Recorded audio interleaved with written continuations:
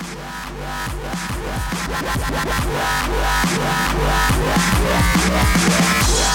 time for the Daily Review, a podcast dedicated to reviews and discussion of TV, movies, and books. Look for us at Daily Review on Facebook and Twitter, and dailyreview.com on the web. That's DALEY review.com. This is Paul Daly, here with my wife, Caroline. Hey, guys. And tonight we're here to discuss the second episode of the third season of USA's Colony. This one is called Puzzle Man. Broussard pretty much gives away what that's all about later. So let's talk about that when we get there. Okay. I was so excited to see Helena. Yeah, sort of an unexpected visit because she's on a whole other show. And usually actors aren't on so many shows at the same time. I don't think I even absorbed that. You're right. She's on a whole other show, so that was super unique. I was just excited to get a glimpse of her. Yeah, she's on that Ghost Hunter show or whatever it's called. Right. Ghosted? Ghosted, She's yes, on Ghosted. yes. And she's in probably the third name on the marquee for that one. So she's a main character. So I didn't really expect her to be around much this season, but here she is. She was as good as her word. She did get moved up the chain. They refer to her as governor when these German guys come in. Did you have your eyes peeled in the scene where she joins in the control room with all the other leaders? Well, I was straining my eyes. I was really trying to listen to all of the accents. I was trying to understand all of the little code words they were saying. I'm trying to pick up on anything because she was giving me the clue and I should do that. She was doing the same thing. She was like straining her ears. She's very good at this game. They say, she can tell something major happened. Do you believe that the factory is no more? I'm not so sure. I mean, I understand that they absolutely showed us, the crater, and they said there was no survivors. When I say I'm not so sure, I'm just not so sure that maybe they had an opportunity to move the equipment or move the people. I would like to think that it's not so cut and dry, because I know we were discussing this last night on Colony Radio on Wednesday night. So after the show, you guys could join us on SMS TV Talk Radio with Colony. One of our co-hosts, Pete, was mentioning that he remembered from another podcast, we were talking about how it's difficult when in the beginning of a season, they try to wipe out the previous season by like just cutting things off, like, oh, well, we don't really want to pursue Factory anymore. So we're going to just blow it up. I'd like to think they didn't do that. I'd like to think there's a little bit more of a twist to it. It would certainly be more interesting. I mean, it's a way to wholesale knock out a big, expensive set, or potentially expensive set, and several actors like Amanda Rigetti, Adrian Pasdar are up there, whatever his first wife's name was. Maybe it's true. They got a whole other bunch of people on the cast this year for being in the Resistance, and potentially whoever Broussard's going to run into. I don't know that this show's that expensive, so maybe they can't do everything all at once. Are you okay with like Amanda Rigetti being gone? Like, I mean, she was we lose so much of that pull then, like there was all that interest in Maddie and everything that was going on with her little guy, that it seems like if we just lose her as a character completely, the Bowmans are like way too untethered. I mean, what makes their situation so much more complicated was having a family member in another part of the city and having to negotiate their choices, taking her into account. So to me, it kind of just makes it too simple that now they can just walk and like there's just no consequences to anything they do. You know what I'm saying? Yeah, but Katie wasn't there a point when they could have gone together, but instead they went another way, and Katie was more or less like, well, my sister made her choice. Oh, in that bathroom, remember on the day, whatever, the greatest day kind of church day. Remember they met each other in the bathroom, and that was essentially the conversation. But I mean, again, for there to be some tension there, you try to have this idea that, there could be a pull, a need to go back to the block, if you will, or a need to seek out where they went.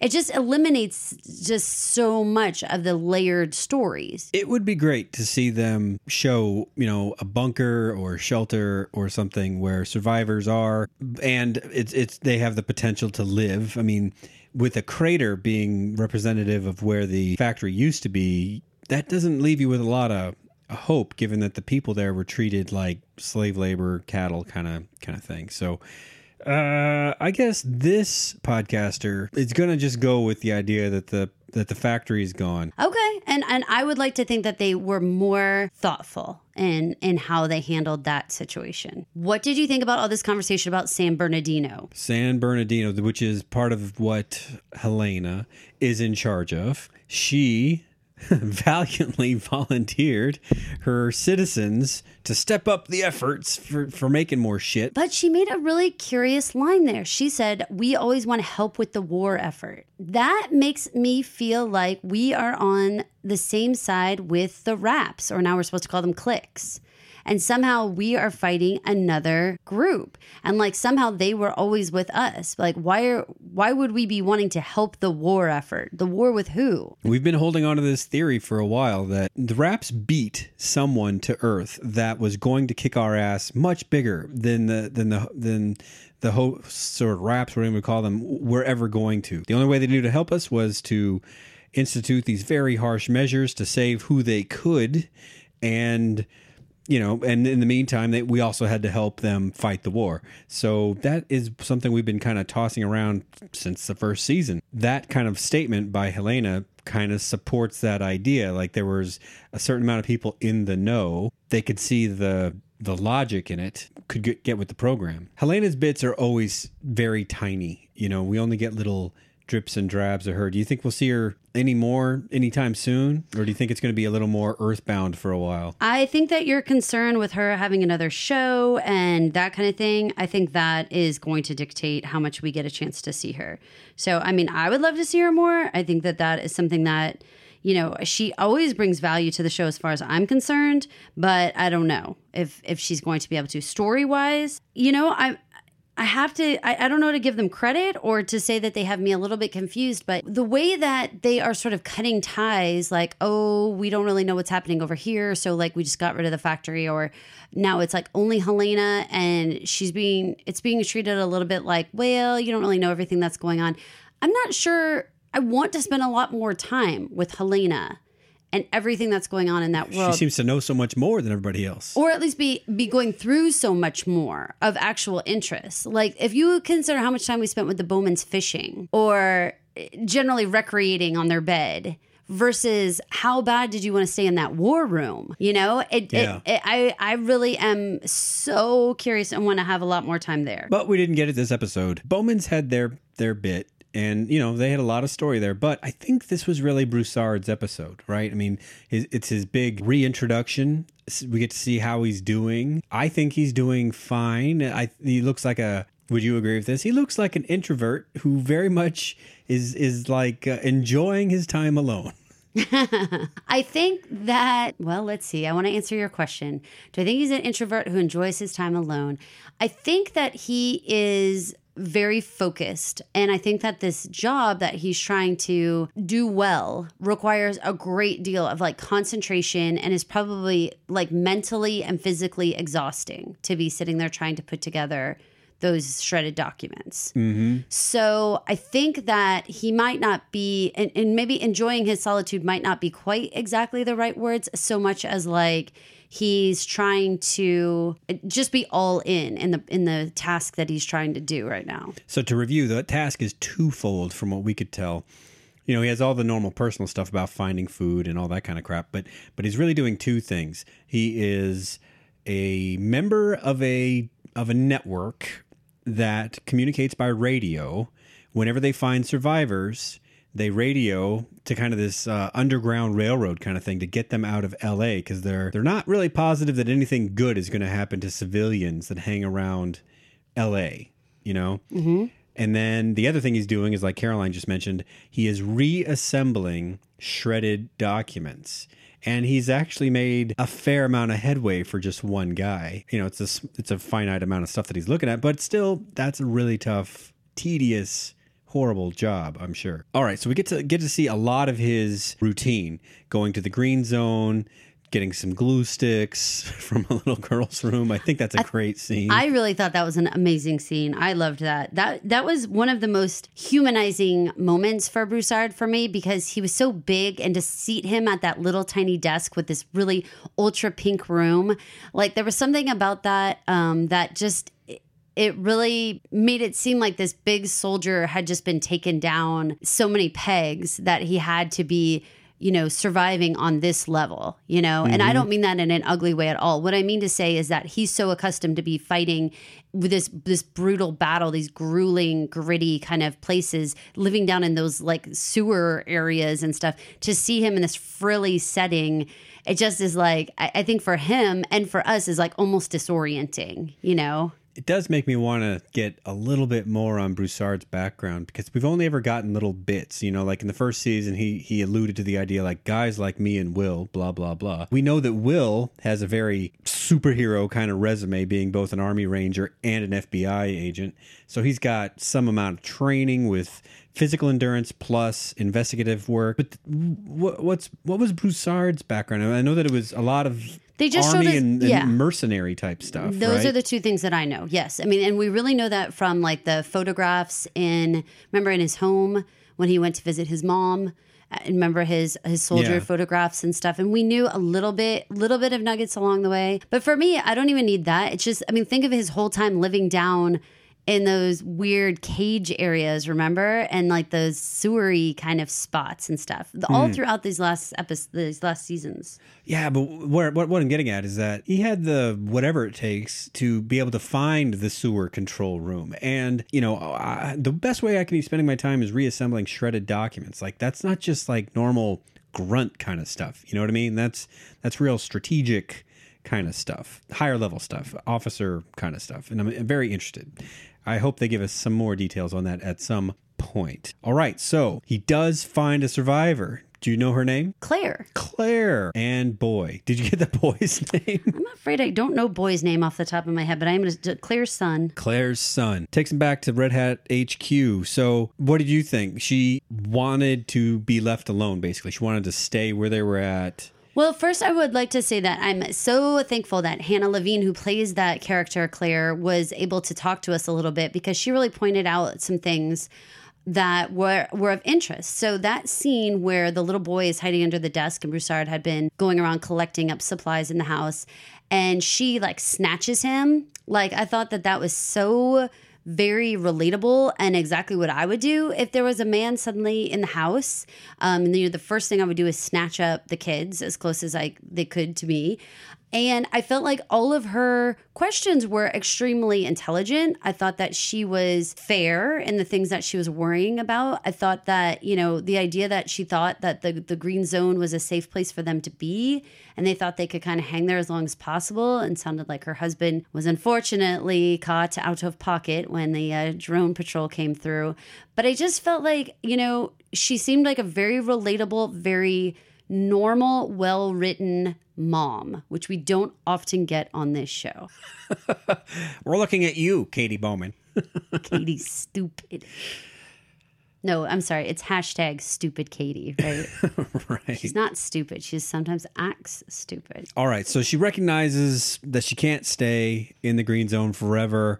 Her first choice is to be let out, to find a hole to the outside world, not another colony block, because that's what Broussard is pushing for. Why don't you go to San Fernando? I wish I knew that layout of LA and its metropolitan area a little better to know if what are the proximities of San Fernando, LA downtown, where the action takes place, versus San Bernardino. I don't know where any of these places are. I don't know either. I'm afraid I'm not helpful. Do you recall Broussard having any reason why he would think going outside would be a bad idea as opposed to going to San Fernando? Wouldn't he just be operating off the same kind of rumors that everybody else is? Just like, oh, it's hard out there. No one's ever really backed that up with, you don't know what's out there. I mean, we kind of know that there's those two-legged drone guys, but I can assume because they had that dispatch situation with the other, supposed route drivers and all that kind of stuff. I assume maybe some amount of information has been disseminated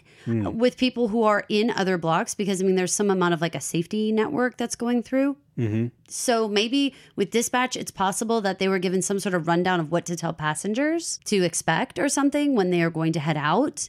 And so maybe that nugget of information is what he's going off of. But also, I mean, they did have some degree of intel about what was going on in other blocks to some degree. I don't remember exactly all the different ways that they collected that intel, but I do feel like everyone wasn't like completely in the dark about what was going on elsewhere. We did skip over the part where he and Dispatch talk. Well, how did you feel about that? Let's see. Well, since it was breaking protocol, it felt very much like it didn't belong. I mean, it was like if I was him, I'd be, I don't know, I guess I could see it both ways. Like I would probably want to talk to somebody, but at the same time, like this radio chat isn't for that. And the fact that you're doing that would worry me. You know what I mean? Okay. Like be suspicious of Dispatch? Yeah.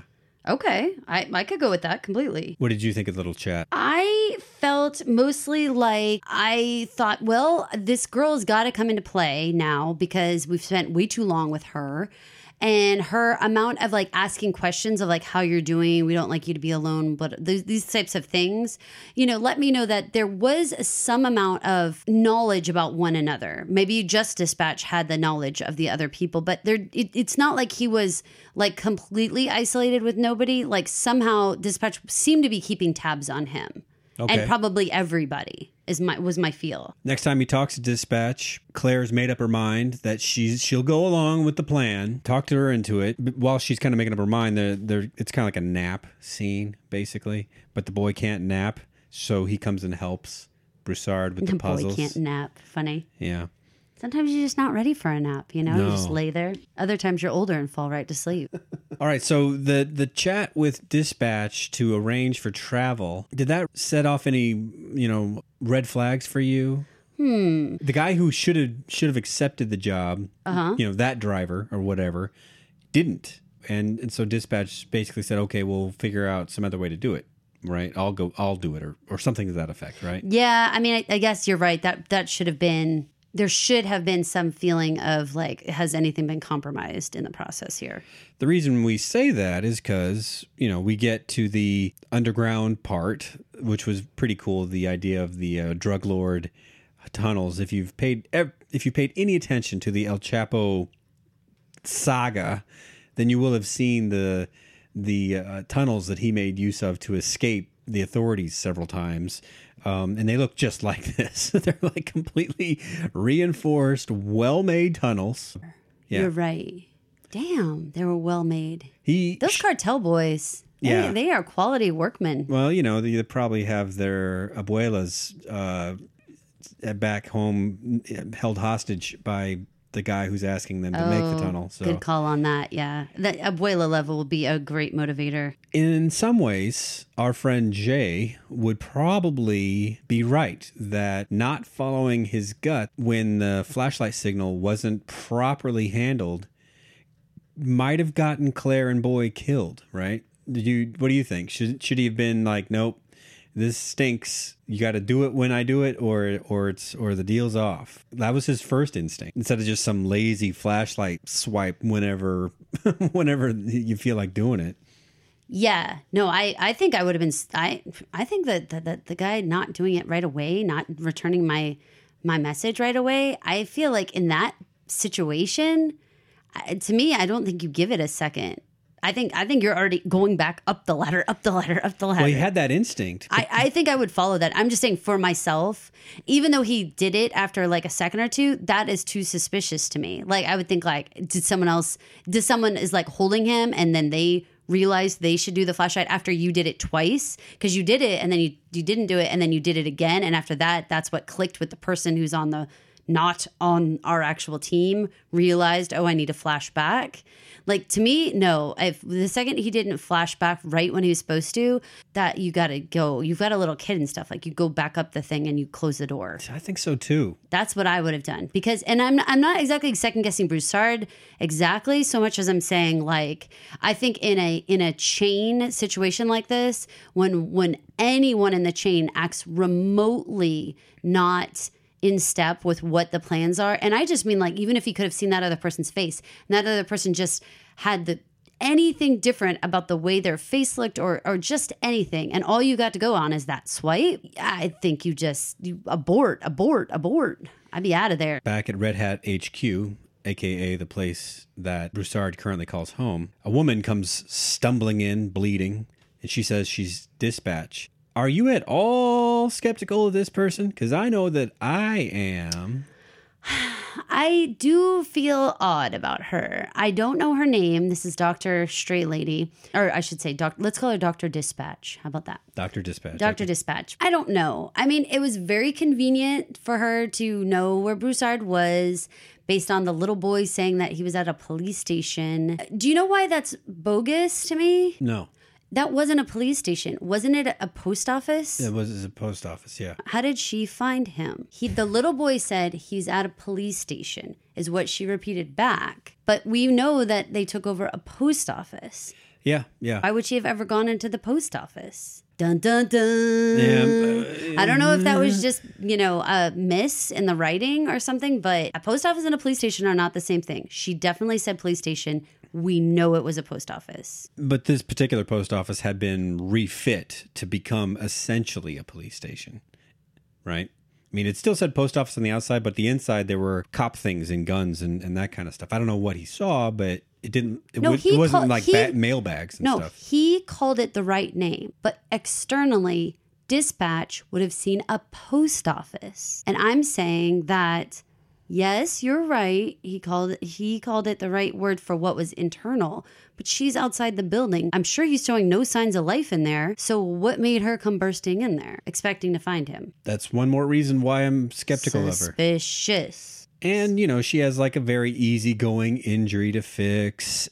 And, she's basically asking for help to get some to the resistance, which is exactly what a plant would say, I don't feel good. The discussion that they have when he says that he'd rather stay and complete his work, that's when the whole definition of puzzle women comes to light. Which I totally enjoyed. Yeah, you looked that up. Why don't you tell everybody what that is? Well, okay, so basically, and Broussard actually just goes ahead and tells us. He's like, it has to do with, the time when the Berlin Wall was coming down, and there was this group of basically CIA-esque, they're called Stasi, Stasi, group who basically had all this private information on everyone. They had basically scooped all the info, okay? But when the Berlin Wall was coming down, they decided to shred everything. But their shredders were not up to the task, and they ended up physically just ripping it with their hands. And so what ended up happening was after the wall came down, a lot of families who had been torn apart due to the wall being built and the sudden nature of people sort of being jerked away from each other, they came to try to piece together these documents to try to figure out the story of what happened to the rest of their family. Where could they find them? Even what happened? Were they alive? Were they dead? What's going on? So I appreciated that little historical nugget. Whenever we talked to Ryan Condal at ATX 2 years back, we had an opportunity to really ask him, are you trying to use historical events and stuff? And he was very into using the true historical things and bringing them in. So I appreciated that. For me, he wouldn't have had to say the Berlin Wall and all that stuff. If he had just said puzzle men or women or whatever have been used for decades or something like that, that would have been enough for me to go looking. But they actually gave you enough during the show that you actually probably didn't need to know all that I just told you, but you could go and research it yourself. What did you think about these puzzle man? I thought it was great. This show, it has some areas where you're just supposed to kind of go along with the whatever they're saying, and other points they really dig in and want to ground it in reality, so you have a guy who like Broussard with time on his hands and an appreciation for important history, and he's using it in the show and in his what his character is doing. Right. And I think that it's an extremely intelligent way to go about trying to piece together the puzzles literally and figuratively. I mean, he can find out so much about what's going on in other blocks, find out what their next move is, find out maybe where they're, where they have different outposts or something all around the area, anything. He can find out so much information. This is legitimately the best use of his time. The irony, I guess, is that he has reassembled what looks to be maybe a dozen documents, and they close up on him a couple times, and you can see things like Operation Sea Spray and some names like that. But he still doesn't know what is in store for the Los Angeles block. And Dispatch claims to have some knowledge in that area, and not only about that, but about the ultimate fate of the Seattle block. Very interesting stuff. Do you remember anything she said? Well, I remember that the Seattle block had a lot of difficulty when it first started, and like sort of had like an uprising, if that's the right word. Right, because it keeps coming up from Snyder's perspective, because he's the one that forwarded the Seattle protocol or plan or whatever it was, right, when he was about to get kicked out of office as like a please don't kill me kind of thing. And later on in this episode, he still talks about Seattle in kind of this favorable kind of way that doesn't suggest it's a direct contradiction to what Dispatch is saying about Seattle. I sort of feel like I want to delve into Seattle a little bit more when we get into the Bowmans, because Seattle comes into play so much when they're on that train that I feel like let's get into the Bowmans and talk about them, and then I feel like we can naturally sort of think of more about what Seattle might be up to now. Her story is compelling enough to convince Broussard to at least help her get out. I don't know if he's committing to anything more than that, but he'll help her get out. And they do show their passage through a checkpoint, which I assume is to the outside world, not another adjacent colony. And the interesting thing is there is nothing impeding them. They don't need to blow anything up. They don't need to jimmy any doors. They can just walk right through. I think that's probably the most frightening when you think about it. It does have that, like, we know we're not supposed to be here. Why doesn't anybody else keeping track of that kind of thing? Not that. No?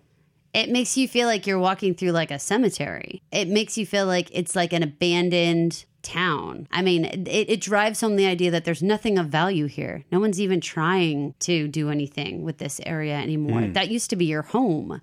You know, I mean, it's sort of like after a bomb or after a flood or after something, and you're walking back through this natural disaster, and it's like, it's hard to believe there was ever life here, you know? I think there was something that's so much more, I don't know, like desolate and like heartbreaking for them. It does remind you of the flood. We just had a flood. We were a part of Harvey for you guys listening. And so we saw neighbors and family, friends, and all that kind of stuff just have to heave thousands of dollars worth of what had been valuable like an hour ago, but is now worthless shit out into their front lawn in hope that a garbage truck would come and take it at some point. And that's, I think, what Caroline is saying. That's how it feels. LA has become to the hosts. Yeah. Just a trash pile. And I think that it's even, if there were guards there, it'd give you that feel still of like that there's still something to fight for. But when you're like walking through that tunnel and there's absolutely nobody there, you're like, there's nothing left here. I wonder if that was the same checkpoint that the officer that Jay and the guys and the gang are so interested in. And, like, we've been wanting to know, did he go home to his family and get out of town before the rendition started, or what? Did he stay by his post? Because, I mean, no one's there now currently. Yeah, so that's where the Broussard storyline ends. Big question marks going forward are, can we trust Dispatch? Where are they going? Does she have some more information about how to actually find the resistance? And, of course, when will they meet up with the Bowmans? All of those. The Bowmans are our last party that we need to check in on. The Bowmans plus Uncle Alan. And Uncle Alan. I love that they're calling him Uncle Alan. I kind of didn't expect to see the Bowmans this week, but... Well, typically we do that passing off between, we're going to either focus on the resistance or the collaborators. We kind of have bounced back and forth, but now I feel like the groups are, first of all, so tight. Like all of the, if you have Alan and Will and Katie and Bram and Gracie, like they're all in one tight story now, whereas before it would be like Gracie over here with Lindsay and Bram over here with his girlfriend and Will at work and Katie with Maddie. Like you had a lot of stories that they were covering with these people. Now they're not. They're one storyline. Three of them, Will, Katie, and Bram, are at the appointed spot to wait for the resistance person. Will hates the whole thing. He feels like they could be set up for just like being shot very quickly, and eventually the resistance person shows up. What did you think of Katie kind of pulling out her dick there for a second, being like, well, I should go because they'll ask resistance questions, which of course you don't know, Will. When she specifically said that last line, that was the kick in the groin. When she was like, which of course you don't know anything about. That was like, for reals. But then you pointed out when they got on the bridge, they were literally on the bridge for like 2 seconds and Katie gave him up. Right. She like immediately nodded to him. So it was like she was all big and bold, like, I need to handle this. And she was like, Will. Like instantly. Like she made no attempt to deal with it alone. I mean, come on. Let that sink in for a minute. The whole gauntlet handoff, it's interesting that, if you live tweet during the show, the Colony social media people are also watching what's being tweeted and they respond and they keep up with story points and all that kind of stuff. And when that happened, they tweeted out something along the lines of, did the Bowmans just give up the gauntlet too easily? Well, what do you think? Did they? In that particular scene, yeah. Yeah, it did seem like they didn't have like a strong, like, tell us why we should give it to you kind of moment, I thought they should have asked a hell of a lot more questions. How do we know anything about this whole deal? I mean, yeah, sure, she knew how to hijack a train, so that's one thing, but that doesn't mean you're a good guy, right? You're just a train hijacker. I think you're just a train hijacker, yes.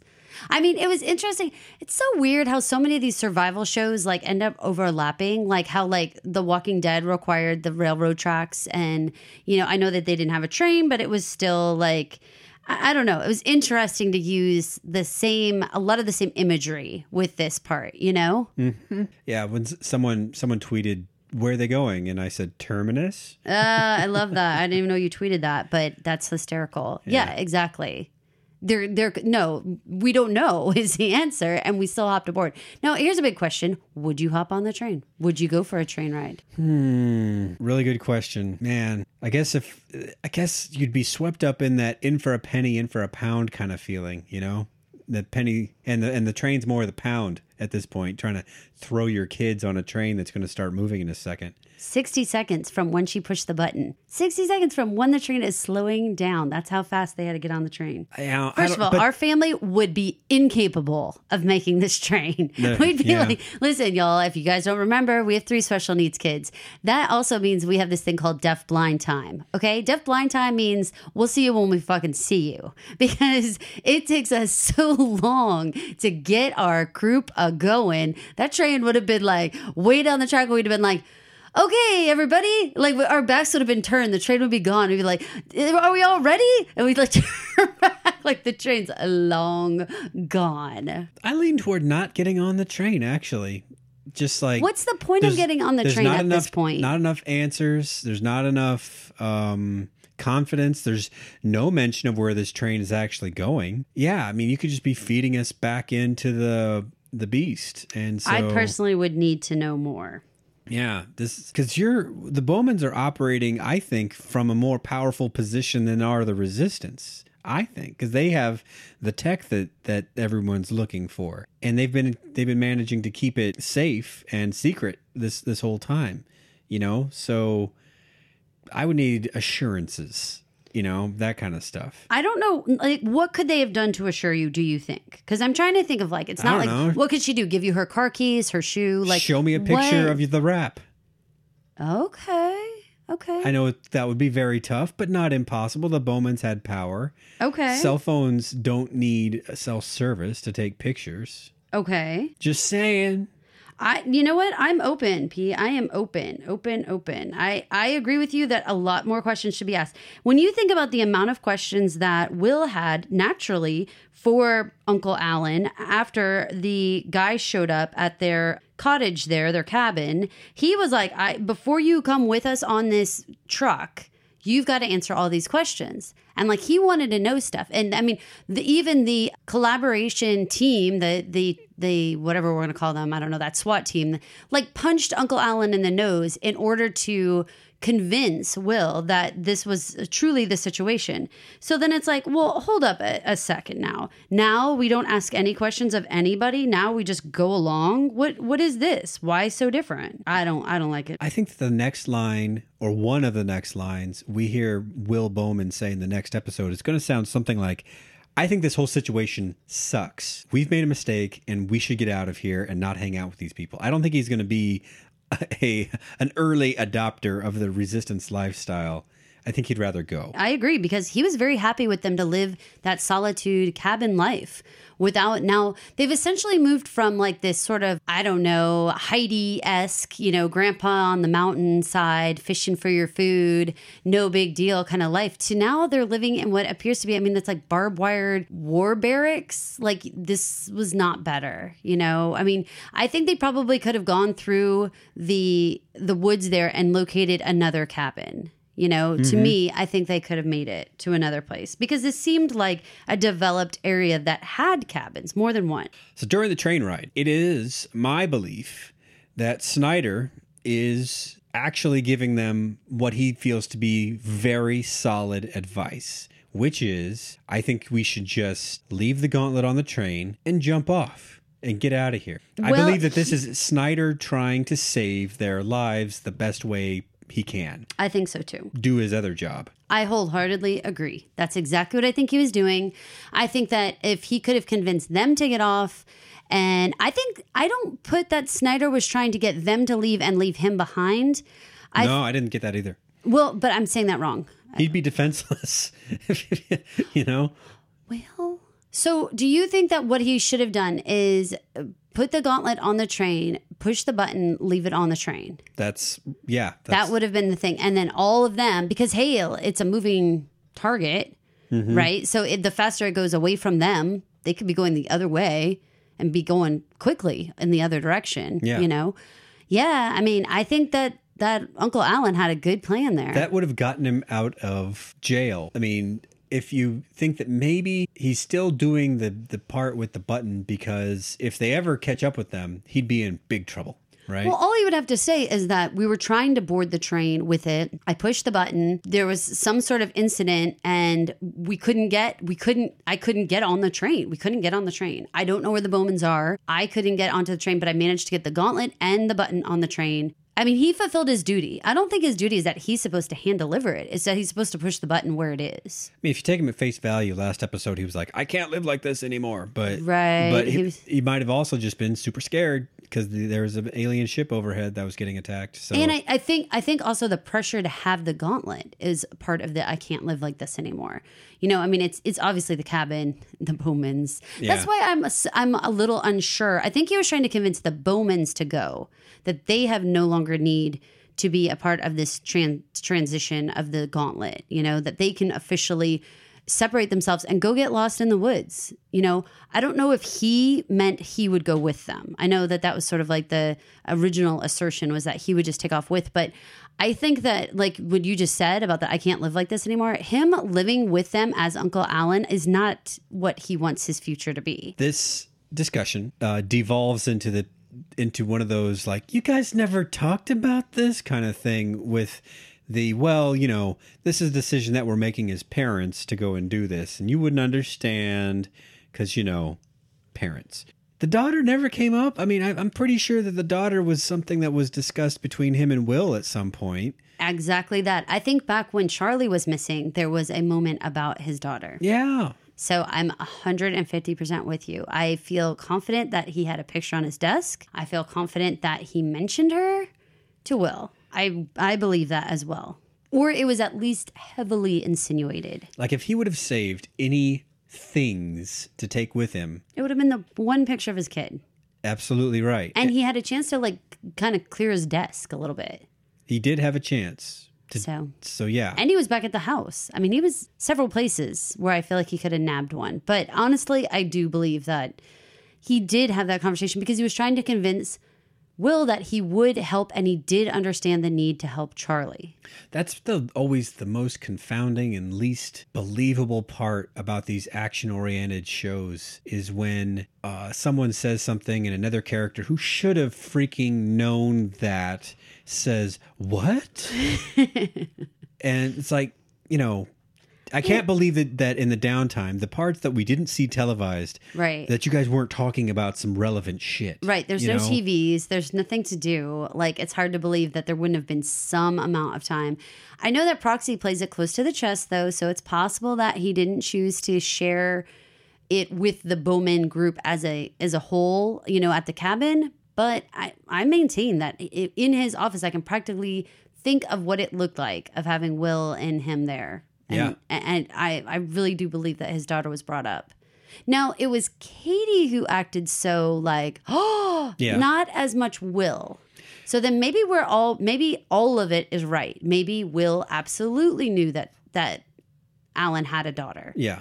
Never shared that with Katie. And so maybe Katie could be shocked and appalled, or, legitimately. But again, all that does is reveal that like the Bowmans are in no way this fantastical couple that tells everybody everything, or tells each other everything, I should say. No, when they get started talking, they start having sex. I know. It's a whirlwind of romance in the Bowman house. That's all that ever happens. It's a small cabin, though.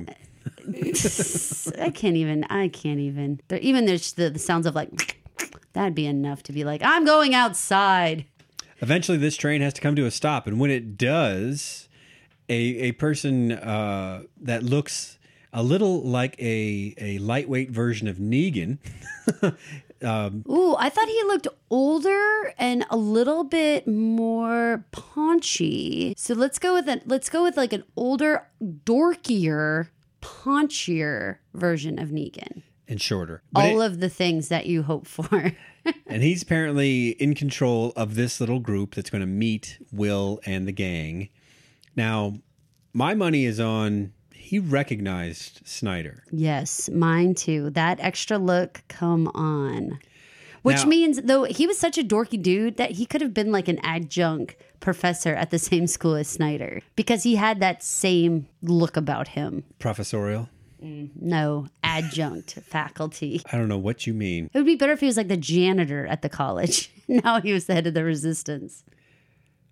Not that there's anything wrong with cleaning up. What possible motivations would he have for not blowing the whistle right then on their bullshit? I think it's like, I just don't see any point in starting any shit with this family. I think, right. And I think that obviously this guy's a hard ass and his son doesn't look very happy. So, I mean, the focus a lot was of people could die. 1,000% on the gauntlet and getting it back to where he needed to go. Right. Because, I mean, he obviously, when they get back to the camp, he was in a shitstorm with his superior. Right. So I think he wanted to get what he was needing to get and get the hell out of there. So I think that there's no, this superior him who I'm putting my money on Wayne Brady for who the superior is. Me too. In that cabin. The Poobah. No, what is it? The Jacob in the cabin. Oh, Jacob. Jacob in the cabin. Right. I think it's gonna be Wayne Brady, the him, right? We just speak about him in these abstract ways. So before we get there, there's a little chat between Will and not Negan. And the takeaway is that it's political. What did you think about the fact that when they were walking back to this camp, per se, this barracks area, that they did that electronics check and that they were so aggressive with the Bowmans and like they just ask Alan like the honor system? Well, not only that, but like if you're looking at a group of people and you say, we need to check you for this. And one person drops to the ground, even faking he tied a shoe. We saw him tie a shoe.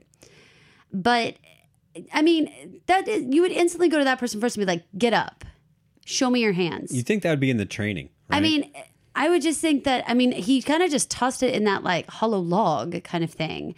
I don't know. I think that there's no way if we were in the airport security line and they were like, I want to like frisk you, and we like drop to the ground. I'm sorry, but you're the first one I want to deal with because you're doing something weird, Yep.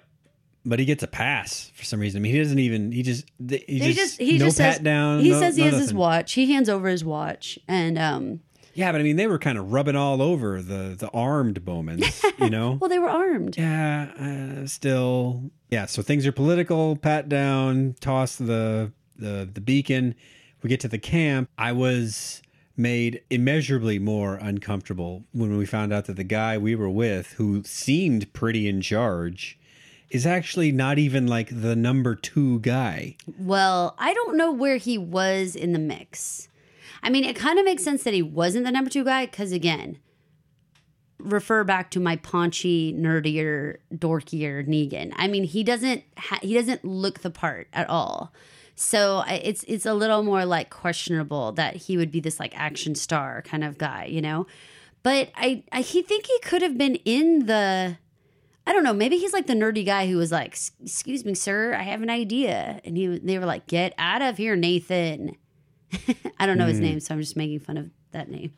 But you know what I mean? Like he seemed like he was trying to become a big guy. Okay. You know, like accomplish something.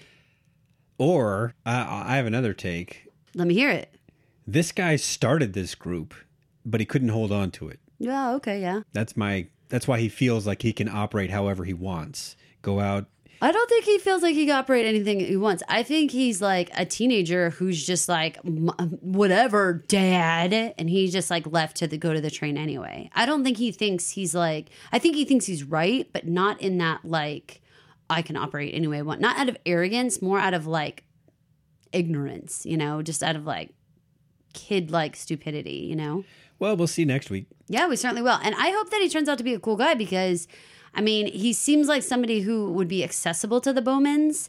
And I feel like he represents somebody who has enough information and he's not too high up in the chain that you could actually get info from him and not raise a lot of eyebrows. Do you know what I mean? Like Will could like sidle up to him at like lunch and get a lot out of him. So far, every season of Colony, we meet a lot of new cast members, and then almost all of them get killed. Yeah, I think he's a goner. Don't get me wrong. I think Nathan is not long for this world, but I think that his death will benefit the Bowmans. I'll put that out there. Oh, it's a that's a good. He's a good way to stepping die, stone. then. He seems like a stepping stone guy. Like he's the kind of person who's going to either provide enough information, die on the way out holding the door open for the Bowmans, a myriad of ways that he could provide some amount of a stepping stone for them to the next place. But you're right. I don't think he's going to make it. Their story ends with some other guy taking the gauntlet in to see the boss. And if I'm Will, I am thinking all of our leverage is just gone now. Yeah, like what are we even doing here is what I would be looking at each other like. And what did we just do? Like, why are we here? Yeah, I mean, I might want to watch the next one right away.